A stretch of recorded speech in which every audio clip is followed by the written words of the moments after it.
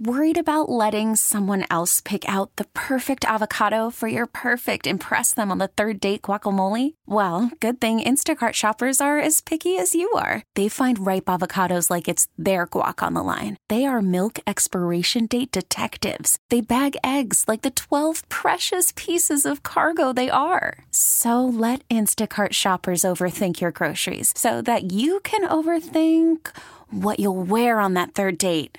Download the Instacart app to get free delivery on your first 3 orders while supplies last. Minimum $10 per order. Additional terms apply. Presented by T-Mobile, the official wireless partner of Odyssey Sports. With an awesome network and great savings, there's never been a better time to join T-Mobile. Visit your neighborhood store to make the switch today.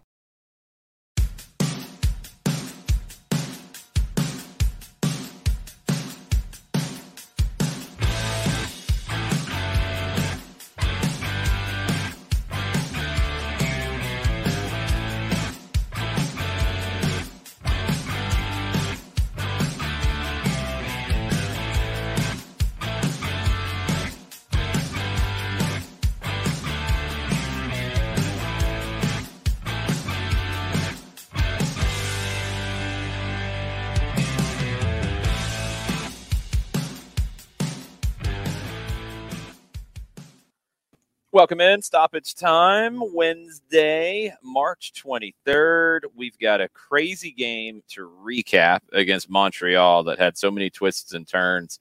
I'm still dizzy. We got a signing today to talk about. Noah Cobb will be with the MLS side next year. He signed a pro deal with Atlanta United 2 for the rest of this season. He'll be in action tonight for Atlanta United 2 against the Tampa Bay Rowdies. We got national team stuff to talk about, just the U.S. with 3 big games coming up, but also Miles Robinson part of that. We've got Ronald Hernandez and Joseph Martinez away with Venezuela's national team. They're eliminated from World Cup qualifying, but they've got 2 games, and both players should factor into that.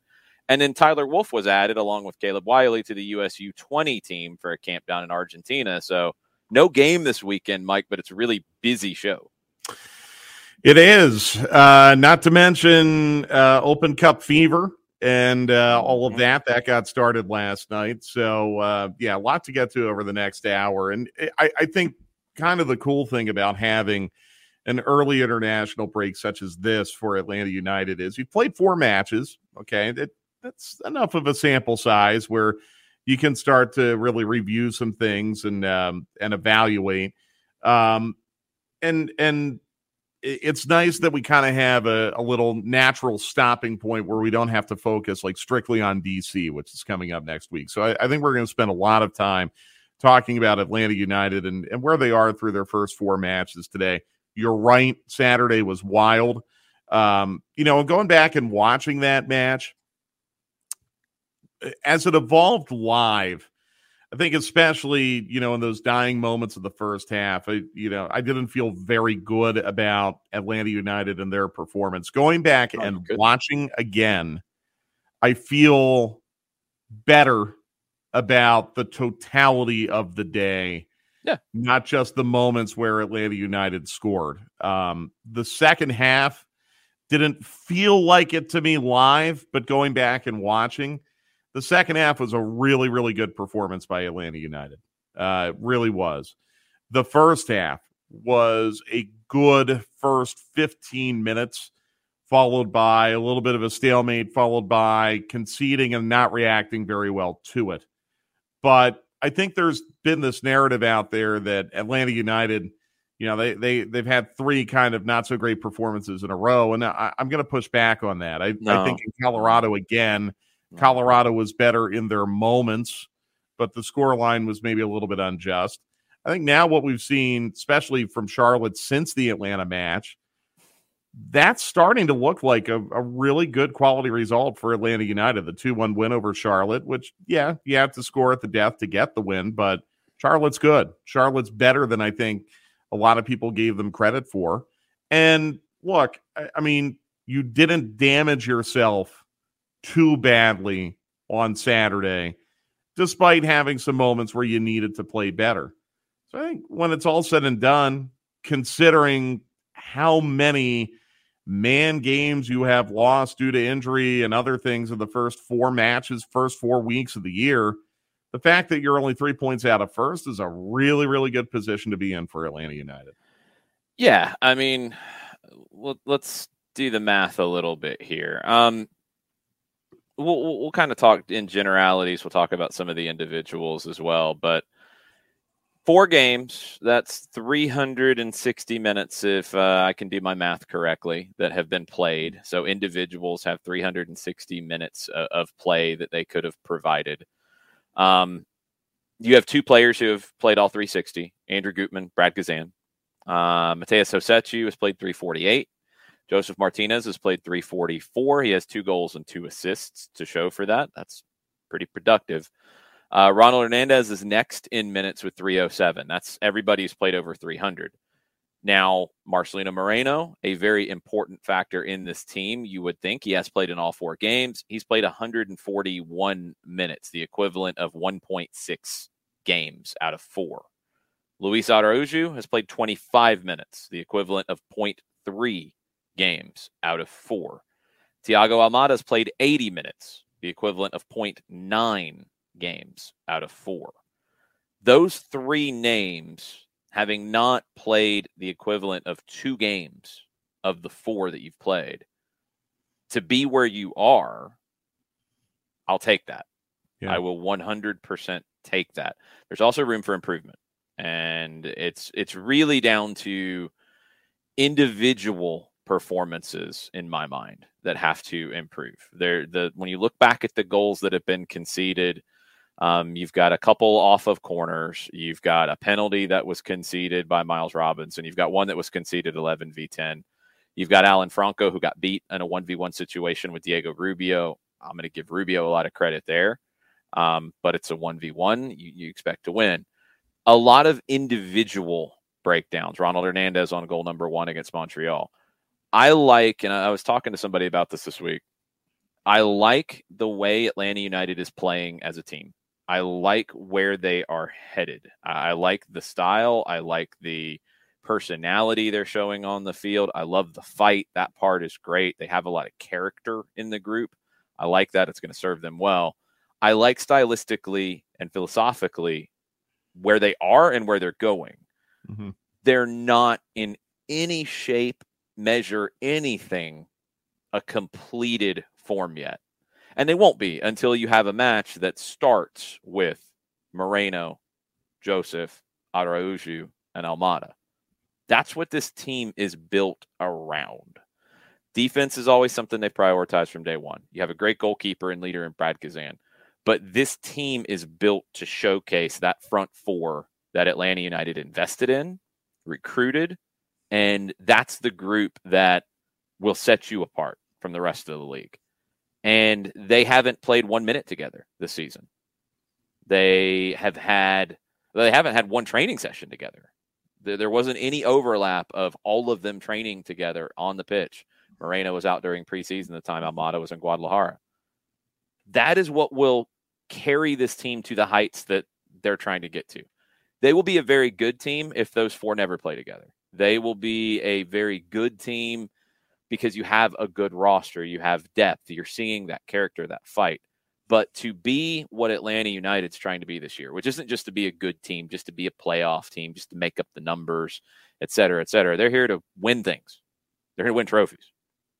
That front 4 will carry them and separate them. And you got to get them together until we can really evaluate it. I think the things that I've kind of noticed from a little bit of effect too, the press hasn't been quite as effective without Araujo. It's been pretty stout in the attacking third, and we've seen those turnovers. Tyler Wolff, Mateus Rossetto creating the first goal against Montreal. Creating the first goal of the season with Tyler Wolff with pressure, picking up a second ball. You're seeing the effects of it. It'll be better with Araujo. It'll be better when you get that front 4 together and they understand where they're fitting. That is a big change from previous years where the team would sit back a little bit more. The counter to that is something that, to a degree, you have to live with, but also it's something that individuals are going to have to continue to play well through. You're going to really push the envelope in taking risks. This is going to be a risk-taking team defensively. They're going to play a very high line. The center backs have freedom to step up very high into the attacking half.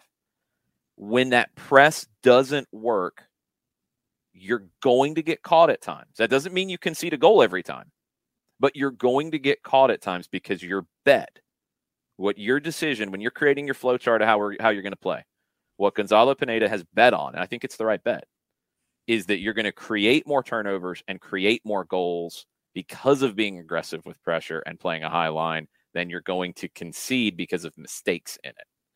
But you can't overreact to individual mistakes. Players will, if they keep making individual mistakes, players will get replaced. Like you have the depth to do that. And that's just going to be the trade-off. Is it going to lead to some heartburn? Yeah. Is it going to lead to some shattered vocal cords for us? Yes, it will.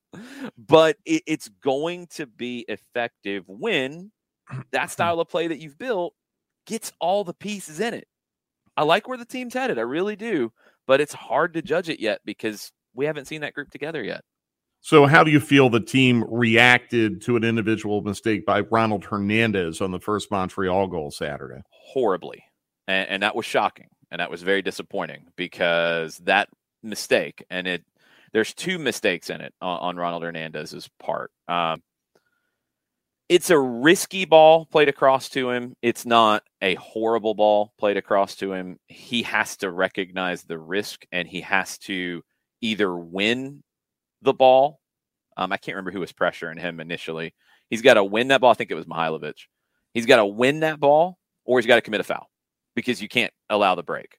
Okay, you half win it. You knock it forward, but you didn't decisively win it. Alan Franco then is kind of in the same boat, except he's not going to be in a great chance to win it because he's coming back.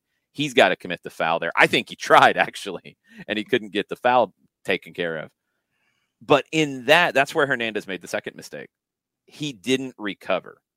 He didn't drop because you have to recognize there, okay, I want a risky ball. Ball's in front of me. I see what I see. I got the player that I just battled with. I got the player who might win this ball. And you got to know there's another guy to your left. He's got to drop, and that's where this team won't drop very often. That's the time you got to drop. You got to make the individual decision. Mateus Osetsu has to drop there too. It's not purely on Hernandez because Osetsu got caught kind of ball watching near midfield as well.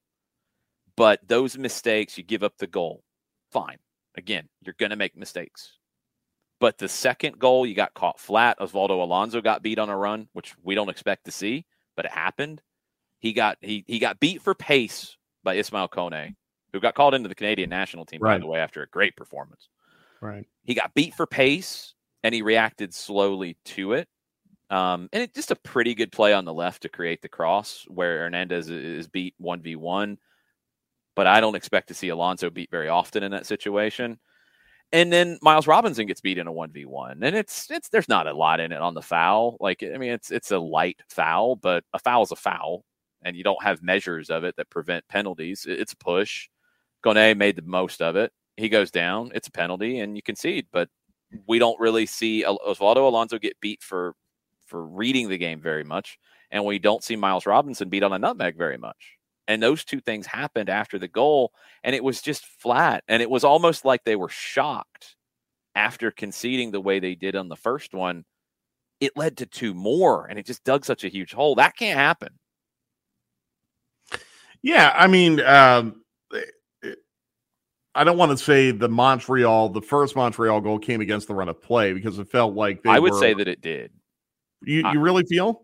Yeah, I mean, the first 27, like, we can find waves in it where Montreal had good moments, but up until that corner, I think it was pretty strongly Atlanta's game. They were up 1-0. They had the better of the play.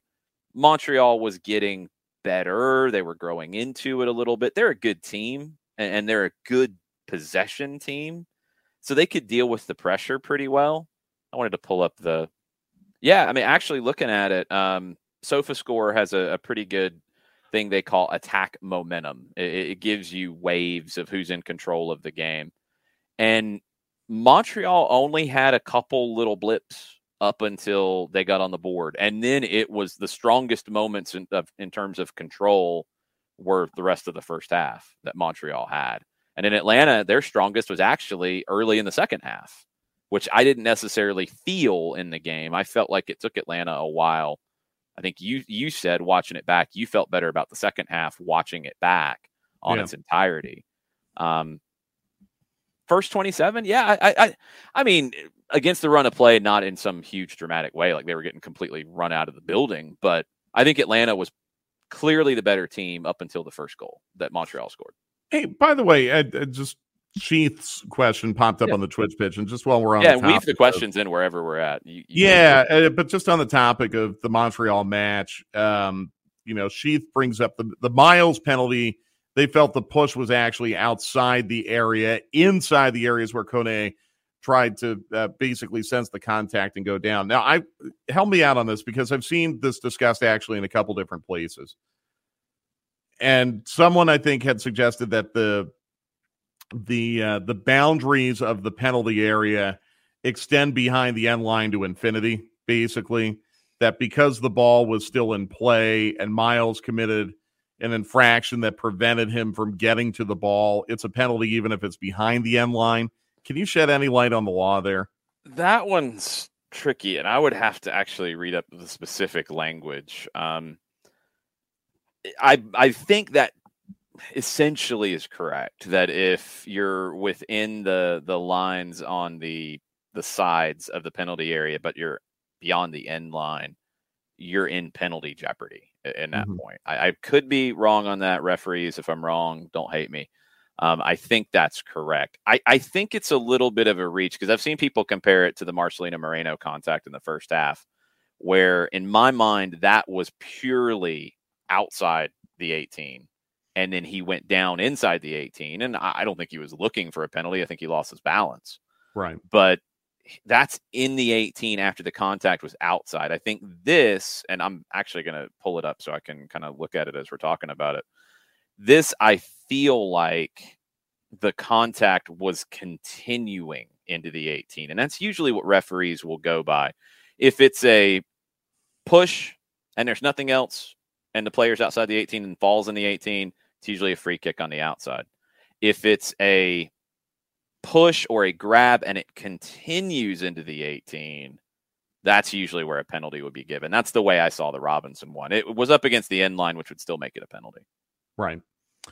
I'm just thinking of the there was a Carlos Vela penalty against Atlanta United a couple years ago, where I don't think it was adjudicated correctly, but the contact happened outside the 18 and he fell into it, and somehow was a penalty. That was the top of the 18, not the back of the 18 at the end line. I think the discussion on that one, if I remember correctly, and this will come up sometimes, was it kind of over the line? Like, a lot of times we talk about, a foul, like, did it happen inside the 18? But if you're over the line, then it can still be it. So I'm looking at it now. Kone puts it through Robinson's legs. Robinson tries to shield him off, and of course it's going to freeze right in the worst spot for me to tell what's going on.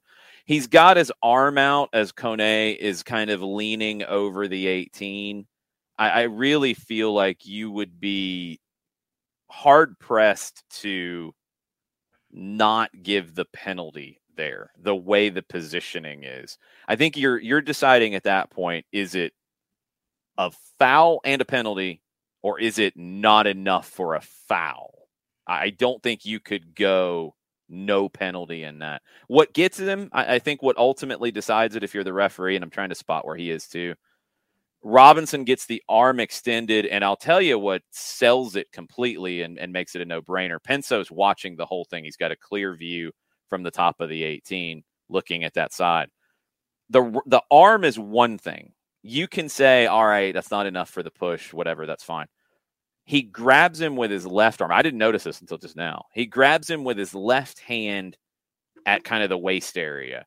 Little bit of the shirt grab, not much, but he definitely tries to impede him, not just with the right arm as he's turning, but a little grab with the left. two combined with Penso getting a clean look, it's a penalty. Yeah.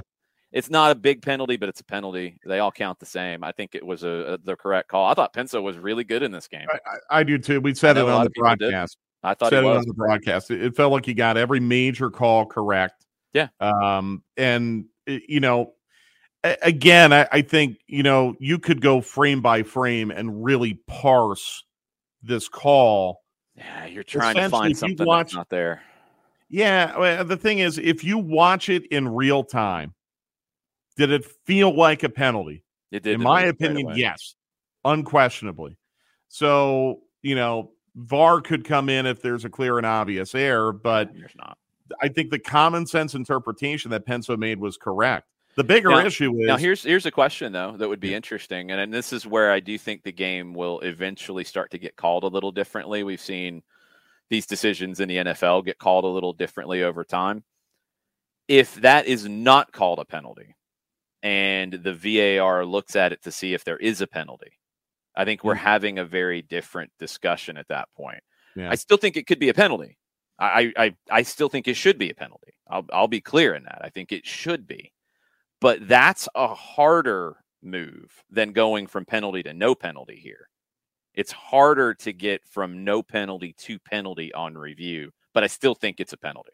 Yeah.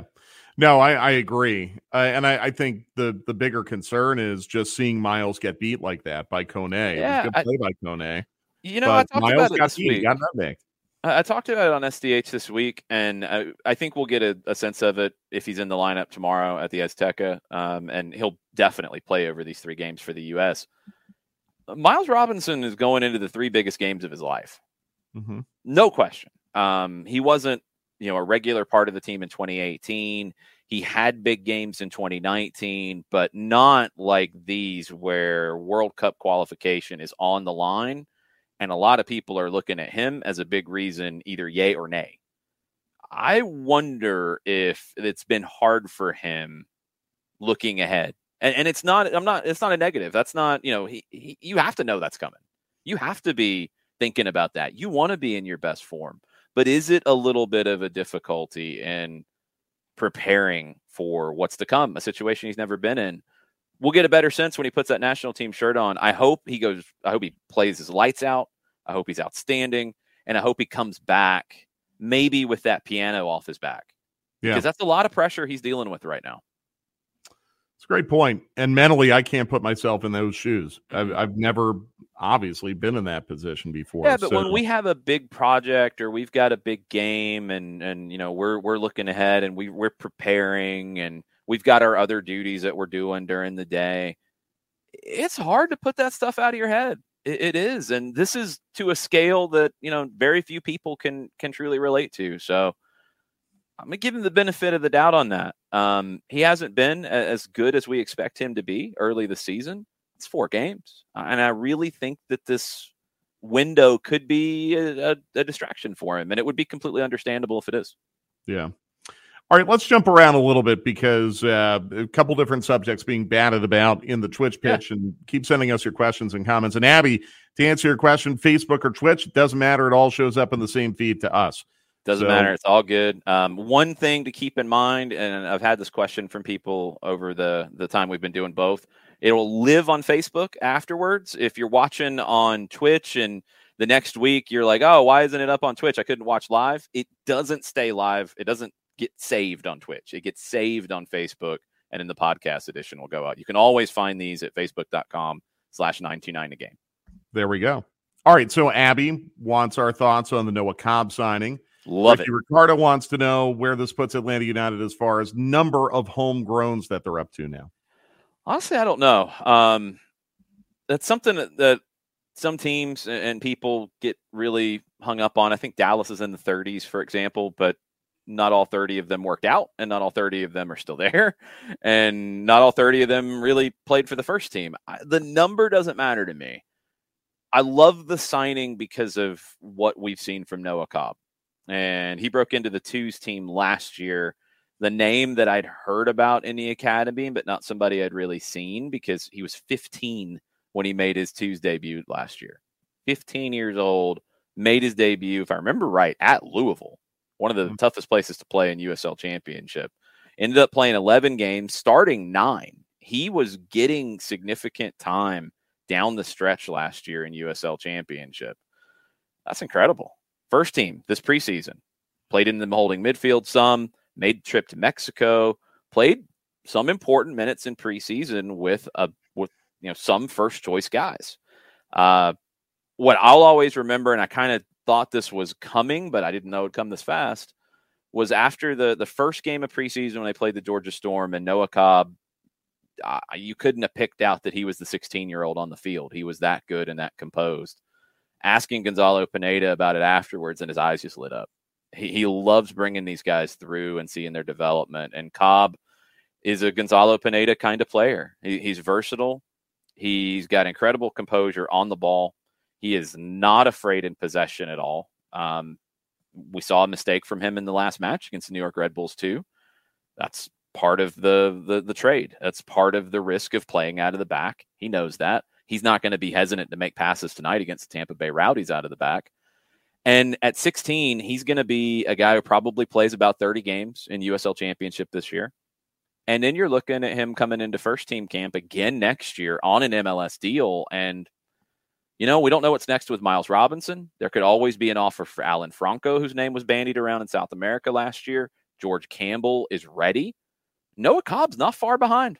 He's really not far behind. His rise is just, it's a credit to this academy coaching staff. It's a credit to Noah and the work he's put in, all the coaches he's had throughout his life to get here. But what this academy's doing, what Jack Collison's doing with the twos, it's another one, and there's more coming. So he played tonight?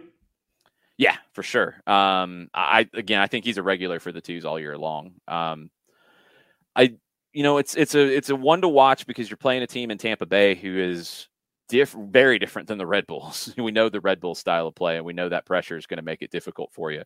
Tampa Bay is going to sit off a little bit more. It's going to be more of a physical challenge for Noah Cobb. And I think seeing him in preseason, you didn't see him really shy away from anything or back away from anything. He's young, but he doesn't play like he's young. And that's a credit to, I think, the fearlessness that he's got. So, yeah, I think he plays. And he's going to be dealing with potentially a forward in Sebastian Quinzati, who is not quite twice his age, but pretty close. Airborne DJ says, I'm reserving any judgment on what this team is or can do until we have 3 or 4 matches under our belt with the full first choice 11. Yeah, and that's completely fair. I think trend-wise, kind of some of the things I'm seeing, they're producing chances. Montreal made it difficult. We talked about it coming into it. Montreal's a really organized defensive team, even with the goals they'd given up this season in MLS, where they did not play well early in MLS. And we'll see how they respond to blowing a 3-1 lead. They weren't giving up a lot of chances. They were getting punished for the chances they were giving up, but not giving up a lot of shot-creating actions. So far, Atlanta, and this is something I track, and you can track it at Football Reference, fbref.com. Go into MLS. They dig in deep into the Opta stats and pull things out. For the season, Atlanta United is in the top half, probably the top of the middle third in shot creating actions per 90 at 19. That's not chances created. It's shot creating actions that can include passes, that can include dead ball passes or passes in live action. It can include dribbles. It can include rebounds. A shot created another shot creating action, getting fouled, and in defensive actions that create shots. And that's something that we'll see Atlanta do. And they've got 4 of those this year among the league leaders. The league leaders, LA Galaxy, 31.25 in shot creating actions. Atlanta's at 19. Okay, let's flip it and go to what they're allowing, because that's the other side of the coin here that I think is very important. Atlanta's allowing 20.25. That's picked up these last 2. That's a little concerning. Mm-hmm. And that's not being affected directly by the absences up front. But when we go a layer down, it kind of is, because Araujo not being in that front 4, the press is not as effective. Luis Araujo is in my opinion, elite in his defensive work as a winger, as a forward, wherever you want to call it. Tyler Wolff, I think, is pretty close to elite in that. Tyler played as a central midfielder in his last game. He's not pressing in the same way. This last game, they gave up more shot-creating actions. The Charlotte game, they gave up more shot-creating actions than you would have assumed.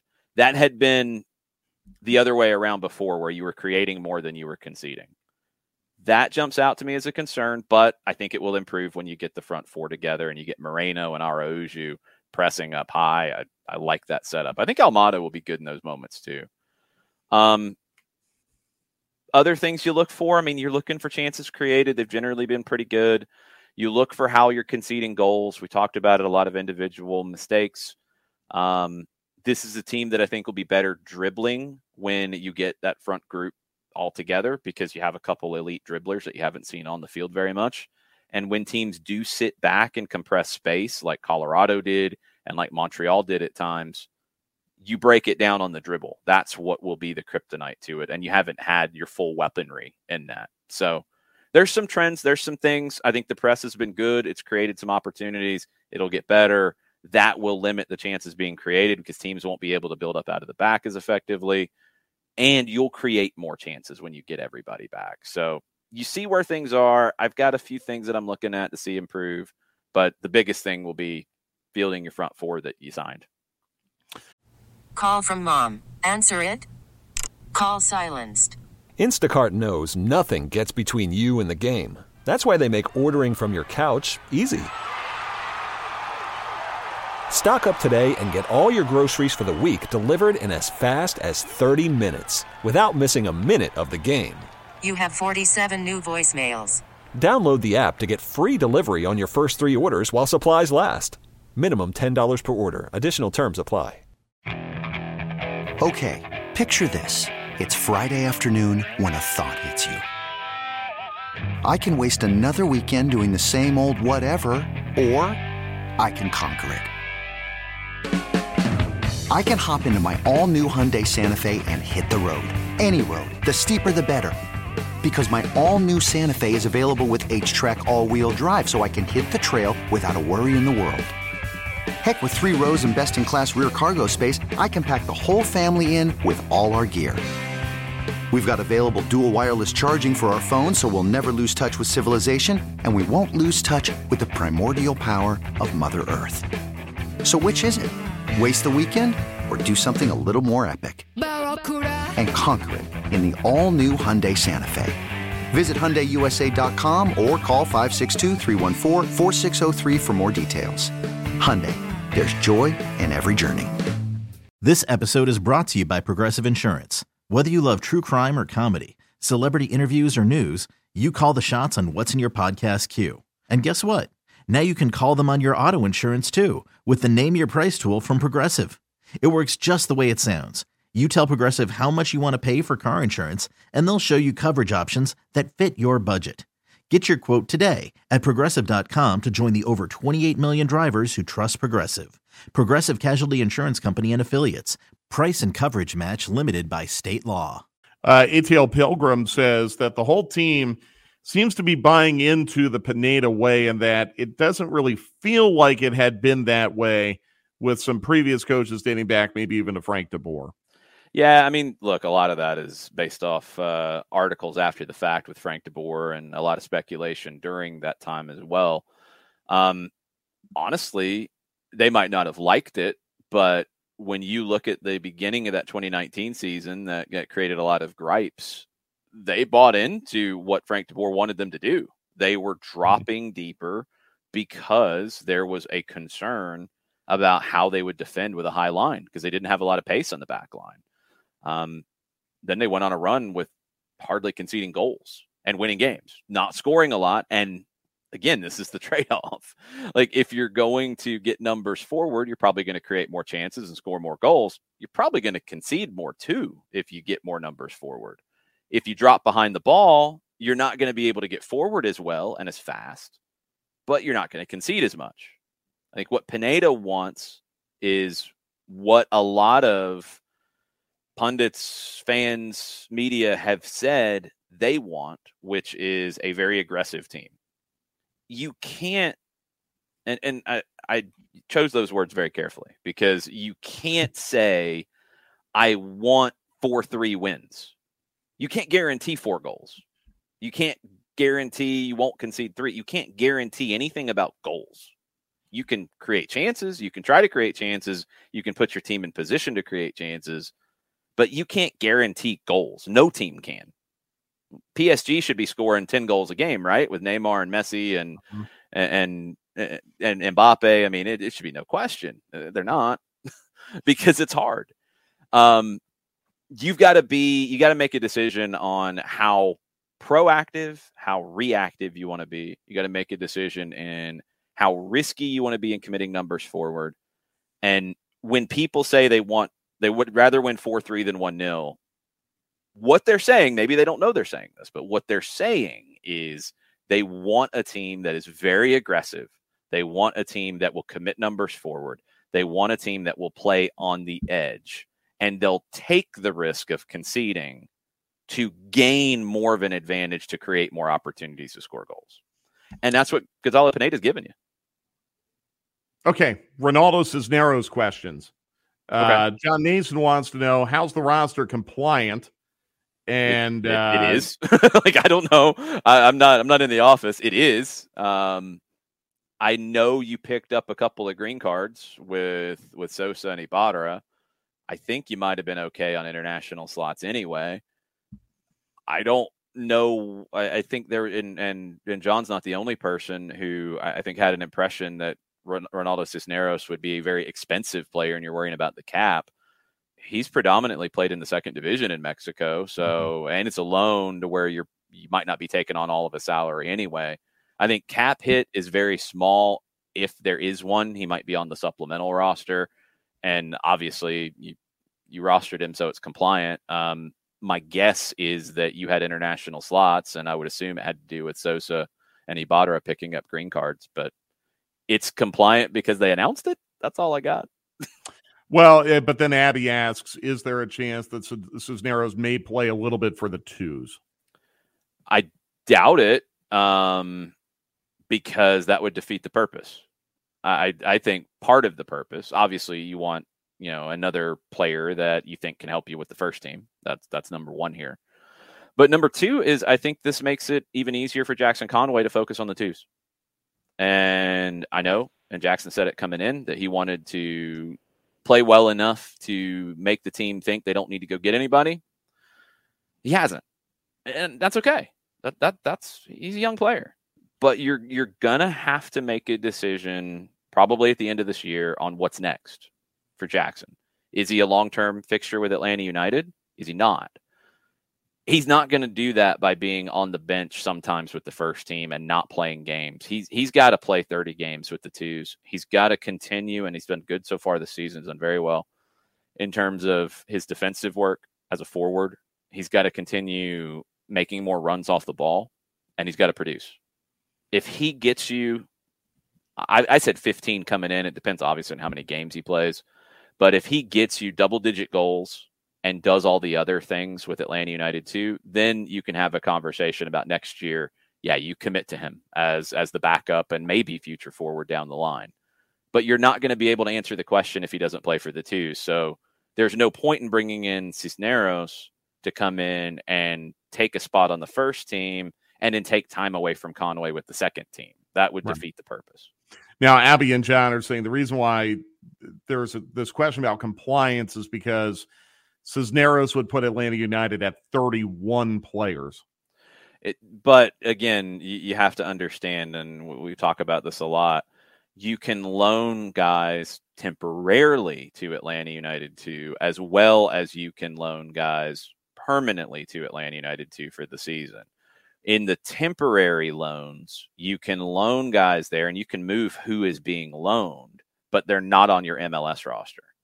That's something that we've talked about plenty over the years. We talked about it with international slots as well, that sometimes you might have to get creative with that in terms of a player who would take up an international slot. You have to loan them to the twos if they're going to play with the twos, and then have somebody else in the international slot on the first team. But that's where that would be. And we see right now, Efrain Morales loaned to the twos. Justin Garza's loaned to the twos. Those are season long. Eric Centeno was just loaned to the twos on a season long. I think this is a reason why Noah Cobb didn't sign a homegrown deal today, and he signs it for next year, is because you don't want to take up another spot that you have to loan back to the twos. I mean, it's just, you don't need to do that yet. Conway has been loaned to the twos regularly. Bryce Washington is another one that you can open up a spot with and loan him to the twos regularly or permanently. You've done temporary loans with Mikey Ambrose even to the twos to play, and I expect him to play for the twos tonight. He's been training with them this week, according to the videos. So you have more flexibility with that side of things than you think. All of that makes me think that Cisneros is more on a supplemental roster spot. But trust me, this isn't Miami where they don't know the rules. And you got to remember, too, they hired a person who was overseeing the competition rules for Major League Soccer to be a vice president. He's going to know better than anybody. Yeah, so they got it. Say, Dimitri will redline anything that doesn't work. Believe me. I mean, Atlanta United's not going to. They don't need us to figure this out for them. They're good. They got it. All right, Christopher Abel asks a question that I think I know the answer to, but I'm going to give it to you because I think you can answer it better than I. Okay. He wants to know, why is Atlanta United signing Cobb? It's a fifth-string center back to an MLS deal when he likely won't play a minute in MLS this year. Could they have done something better with the roster spot? But he's not on an MLS roster spot. That's the point. He's not an MLS player this year. And Chris, if that's the mentality, then we probably shouldn't sign anybody out of the academy ever. And that's not what this club will do. And that's not what any club should do, to be 100% clear. But also, he's not an MLS player right now. He will not play in MLS this season unless it is on one of those temporary deals that Aiden McFadden was on.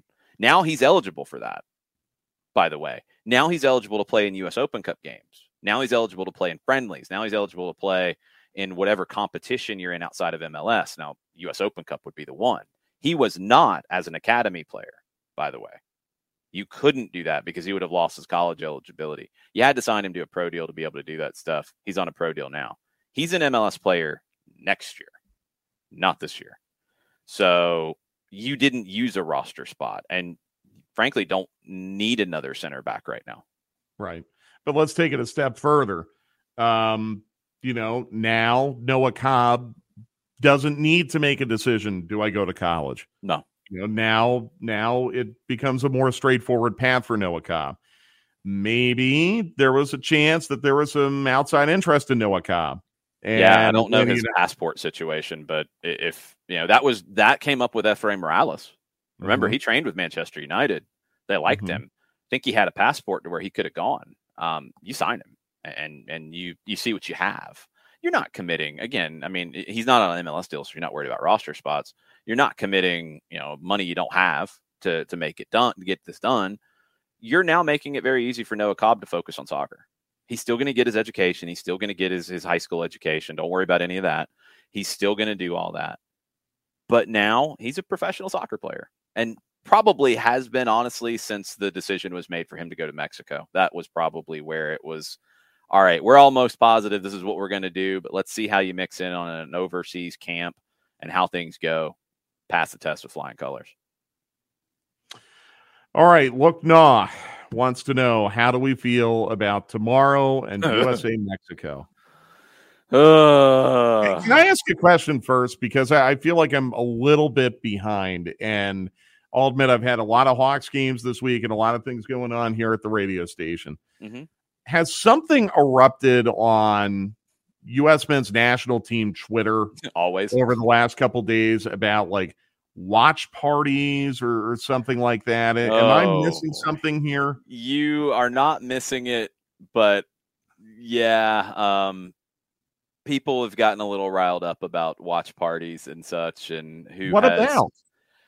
How can I phrase this delicately? You have national team supporters groups and you have club supporters groups, and they don't always mix. Sometimes they do. A lot of people are members of both. Right. But you have, I think, new watch parties in Atlanta by Atlanta United supporters groups, and you have the American Outlaws, which is a national team supporters group that has done parties for a long time. And I don't know where signals got crossed and it was an issue, but it became an issue. For me, personally, the more watch parties, the better.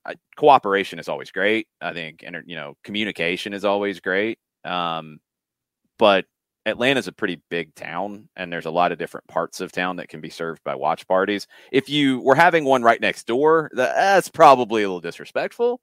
But if you're having one in a different part of town, I think it's going to be fine. I'm hoping that this is something that is very short-term and temporary and blows over. But yeah, it's okay. I'm seeing on the Twitch pitch a little more. Yeah.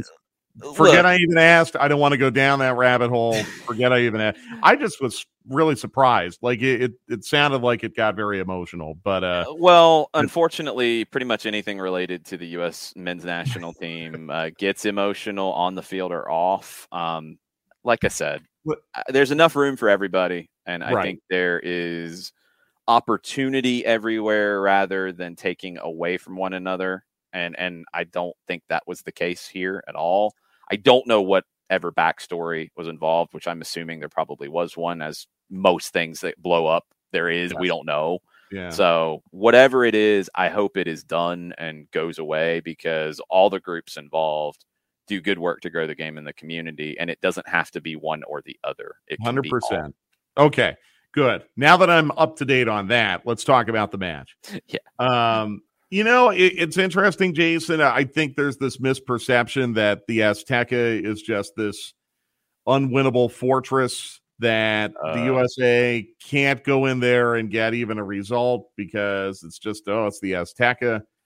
And, actually, if you look at how the U.S. has played there over the last, 4 or 5 cycles, they've had a lot of positive moments in the Azteca. No? I mean, compared to what it was before? Yes, compared to what it was before. But they've never won there in a competitive match. They have one win there all time in a friendly, with one of the weirdest winning goals in a friendly by Michael Orozco Fiscal. They've had a couple of draws there. This is probably the last time this game has meaning like this, honestly. With the next World Cup, you got hosting teams. It hasn't been announced, but you would assume that they're both in automatically. And then the World Cup's expanded in qualifying when the U.S. is in it next time for 2030. And you might not even play Mexico in a qualifier, or it might not mean as much because it'll be kind of obvious that the U.S. and Mexico will go through for at least a little while as CONCACAF grows. But, I mean, let's look back. So in World Cup qualifying, you go back to 2017 in June, 1-1 draw. One of the few results that U.S. has gotten there. 2013, it was a scoreless draw. So a couple of results in a row. 2009 was a loss. In which you led, right? Yeah, you scored first, but you lost. You don't get any bonus points for scoring first. They couldn't hold it. 2005 on the road was a 2-1 loss. 2001 on the road was a 1-0 loss. 97 was a draw. That was the one where Jeff Agus got sent off early, and John Harkes moved to left back, and they bunkered their lights out and got out of there with a point, which was the first time they'd gotten a point in a qualifier at the Azteca. It's a foreboding place. Mexico hasn't lost there in qualifying many times. I think Costa Rica's got one. I think Honduras might have one, but don't quote me on that. That might be it. Mexico's not in a good place right now, though. There are voices in the Mexican media who, if the U.S. wins, they want Tata Martino fired before he leaves the stadium. I don't think that'll happen. They're going to qualify. They have 2 easy games in the last 2 games. They go to Honduras, who's the worst team in the octagon, and they host El Salvador on the last day, which they will win. That being said, this is a very tricky game for the U.S. And the reason it's tricky is not just because it's Mexico. it's tricky because the Panama game has a bigger impact on the table because they're chasing you, and that's at home, and that's a more likely win. And it's a 3-game window. And we've seen in these 3-game windows how it is very tough for players to play 270 minutes in a week and be at their best. And it's Thursday, it's Sunday, it's Wednesday. And you might have to go to Costa Rica in game 3 and win. You might have to go there and draw. You might be through. But that looming, for me, I'm not saying you go in and punt, not at all, but I would be, and this doesn't sound like it's going to be the case. All the commentary around it, people who are talking to Berhalter, talking to the players, it seems like he's going with his best team. I'm not playing Tyler Adams, who's on a potential yellow card suspension. I would not play him at the Azteca. I would be worried about anybody else that has any kind of a knock, anything like that, and I would want my freshest team for the match against Panama. And then again, if I need to call on them against Costa Rica, I would. But I'm worried about it in that sense. If you don't win this, you can still qualify. There shouldn't be any panic because the Panama game's the biggest impact. If Canada does you a solid and draws or beats Costa Rica in Costa Rica on Thursday night, then you're in great, great shape. If Costa Rica wins their first 2, then that last game could be a little tricky. You might need to draw, or you might need to not lose by 4 or something going into the last game. But if Canada helps you out, and you beat Panama, ultimately you beat Panama, you should be in. If you get a draw in Mexico and you beat Panama, you're probably celebrating Sunday night. Yeah. Well, what did I see? If the U.S. gets 4 points, they have a 98% chance of qualifying. Did I see that correctly? Yeah, because the way the table breaks down is you're on 21, 4 points would take you to 25. You would probably assume that the 4 would come in the first 2 games if we want to play that out. And that means Panama couldn't catch you. Yeah, right. Panama. And that's why the Panama game's so important. If you beat Panama, they can't catch you. Then you're looking at Costa Rica, who if they go 9 points in the group in these 3 games, they can level you on points with 4. But then the reason it's 98% is the goal difference has to swing. And it'll swing a little bit if you have 4 and they have 6 because you'll have a draw. They'll have 2 wins. But it's right now an 8-goal difference. So I don't like ever thinking this way. Here's my rationale to what I'm about to say. I don't want to have to go to Costa Rica and need a result on the last day. I can't shake my head hard enough. I'll give myself a concussion. So, I get what you're saying about how you've got to look at this as 270 minutes, prioritize where you might have the best chance at winning. If you get a draw tonight, though, it's a great result, is it not? 100%. A point in Mexico tomorrow night is great. Is outstanding. I don't know why I said tonight. Tomorrow night, excuse me. So with that in mind, and this is a dodgy strategy, I know this. Yeah, I don't think you have it in you. Do you go in there and you just try to park for 90 minutes? I don't think you have that. I don't think this team has that kind of a team, but I can kind of do that if I pick the team the way that I want. I'm probably looking at make the decision on who you want at outside back. I think your outside backs are, you do have to worry about if you have to call on them in a must-win in Costa Rica, and you don't want them to have to go 270, but Yedlin and Anthony Robinson, Reggie Cannon, George Bello. If you went Bello and Cannon in Mexico, I'm not upset about it. Zimmerman, I would probably like to play in Mexico. He's the one that I'd probably like to play the whole 3 games. I think he's been in the best form.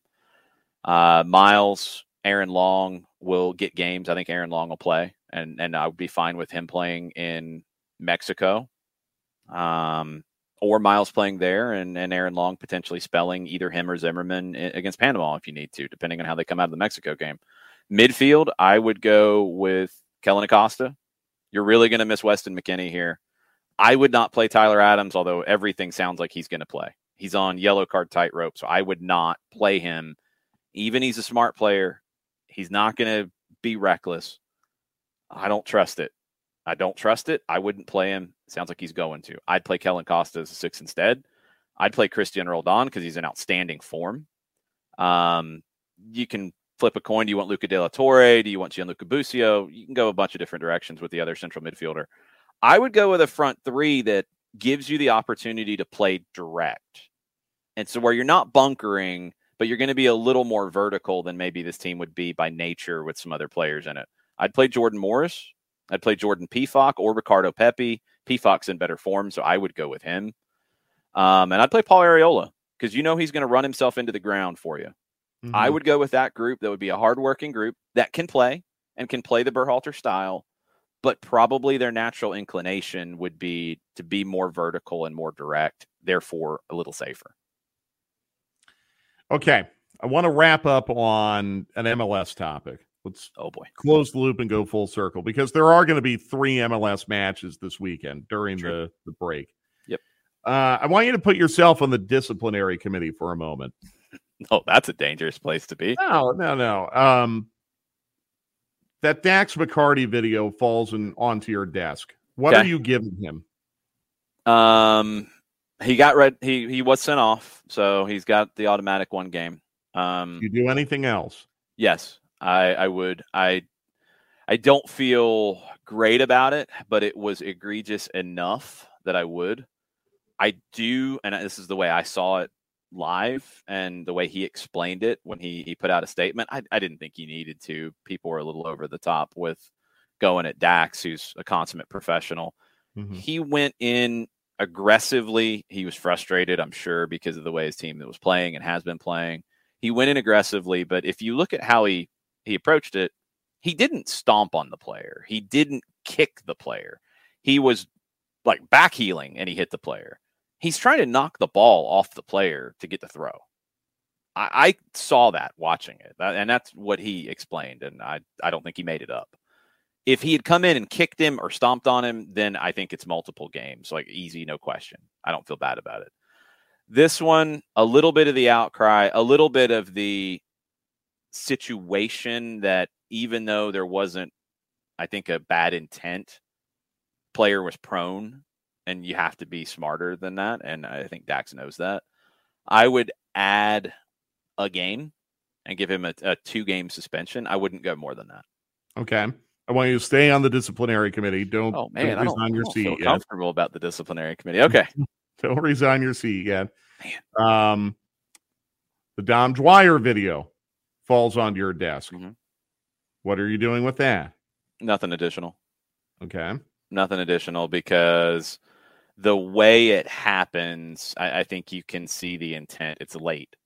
It has to be a red. It was the correct call. But you take the situation, what was going on, what his actions were before that. I don't think he was trying to hurt the guy. I don't think he's trying to go at him. I think he is late trying to get to the ball, trying to make a play because he came on and was trying to make things happen. He is reckless. It's a red because it studs up on the outside of the knee, but nothing more. Okay, fair enough. As we know, the disciplinary committee spends most of its time evaluating if players leave the pitch on a timely manner. He'll probably get fined for that just because. I'm sure he'll probably get fined for that because look, when you talk about, doing things to protect players and ensure their safety, the disco is on it because, if you don't leave the pitch in a timely manner after being sent off, they're going to make an example of you and send a clear example because that really impacts player safety. Same with mass confrontation warnings and swarming the referee and all that. Although I did think it was good. I did think it was rather funny that Charlotte got hit for swarming the referee before the Joseph penalty, which I believe you projected would happen. It was egregious. I've heard allegedly, and I say that in all caps, allegedly, that they're watching Ezequiel Barco footage at River Plate to see if he's simulating things. Yes. To throw fines at him. They're trying to find one. Yeah, they have a secret squirrel who just has an isolated camera on him. All matches. He's still under an MLS contract. We can find him. Let's do it. Poor guy. All right. Real quick. So USA Mexico tonight. By this time next week, or tomorrow, excuse me. I keep saying tonight. Tomorrow. By this time next week, we'll know what's going to happen. We'll have a pretty good sense. Are they going to need something? Are they going to be in the reclassification? Are they going to be through and safe? Where do you think they are this time next week? I don't know if they get anything out of Mexico. I think they beat Panama. I think when we talk next week, we will know by that point that Costa Rica has not gone with their max points, and they're not on 6 points coming into that game with the U.S. next Wednesday. So I think the U.S. is either officially qualified or all but qualified. You just can't say it because if Costa Rica wins 5-0, or 6-0, then I think that's where you are, because I think Canada probably gets a point in Costa Rica on Thursday. I think the U.S. could very easily get a point in Mexico. I'm fascinated to see how Mexico looks in this game, because they have been a mess, and they're going to put so much pressure on themselves about this game. It's either going to spur them to a performance that we haven't seen out of Mexico in a long time, or they're going to crumble emotionally. And that could be wild viewing, and the boos and the jeers and all of it. Oof. I think we're good by next Wednesday. I think we're in a good spot. Yeah, I agree. I think Mexico, I do think they rise to the occasion tomorrow. I just think they're due. I think they're due for that kind of performance. So I think they rise to the occasion tomorrow. I think the U.S. loses tomorrow, and there's going to be some panic. There's definitely going to be panic. But I think they get the 3 against Panama, and then you're going into Costa Rica feeling pretty good about where you stand. You maybe need to get a point in Costa Rica, maybe depending on what the Ticos do. But I don't think we're going into Costa Rica with the same amount of angst that we were 4 years ago going into Trinidad. It's just not going to feel that way. No, because I don't think you're going to need a point necessarily. I think you're going to be in an even better spot, because I do think Canada gets something out of Costa Rica. Costa Rica's been pretty good in qualification. I don't think they can beat Canada even without Alphonso Davies. So I think what it comes down to that last game is either the U.S. is already in, or they just can't lose by a large margin. Right. And I think that's what it comes down to. We'll see. Okay. Well, we didn't talk about Open Cup. Oh, a thought on Open Cup before we go. It is underway. There were 6 games last night. Where Atlanta United could fall into it in round 3, I keep looking at, now we know Birmingham will play Southern States SC out of Hattiesburg, Mississippi. I could see Atlanta drawn with the winner of that. I could see Atlanta drawn with either of the Chattanooga teams if they get into the third round, Chattanooga FC or Chattanooga Red Wolves. Greenville Triumph play Oakland Roots. I could see that possibly. I don't think Charlotte is as likely I don't think Charleston is as likely because of Charlotte, because of their inclusion now. I think that'll pull one. I'm looking forward to it. It was great to see the tournament back. It's just such a great celebration for all levels of the game in this country. A lot of brand new teams, some teams that are 1 year old in the Open Cup last night. And I have a new favorite. Who's that? Oyster Bay United. Oyster Bay, New York. Okay. They're 1 year old. They went to Hartford and beat Hartford City like a drum in their game. And they had some flair to it as well. I saw a great goal last night. There were a few. Great goal. And I don't know who scored or what team it was, but they played at Baldwin Wallace. That was the Cleveland SC and Chicago FC United game. Okay. That was a wild one because Cleveland needed a goal in stoppage time to send it to extra time. Okay. Great goal. I think it was scored early. Okay, then you probably saw the Chicago goal. I don't remember that as well. The equalizer was really good too. There was, outside of the Villages going off against the team from Orlando and Oyster Bay dominating, they were close games. You had a elbow of God on the line. That if you had VAR, it would have been called back, and you did a red card and a penalty. Refs missed it. You had 2 big comebacks. You had FC Motown have a 2-0 lead at halftime and lose 3-2 after extra time. It was a lot of fun. There's a whole bunch of games tonight on ESPN Plus and the YouTube channel for U.S. Soccer. Alongside Atlanta United, too, pull up some Open Cup and bounce around and learn about some of these new teams. Yeah, I love the tournament. I know you do too. Yeah. I have been led to believe Atlanta United will be on the road for their first Open Cup match. It I don't absolutely know if that's official, but I've been led to believe it's likely they will be on the road. So it'd be a lot of fun going back to Birmingham in that stadium. I'd love if we got to go to Greenville.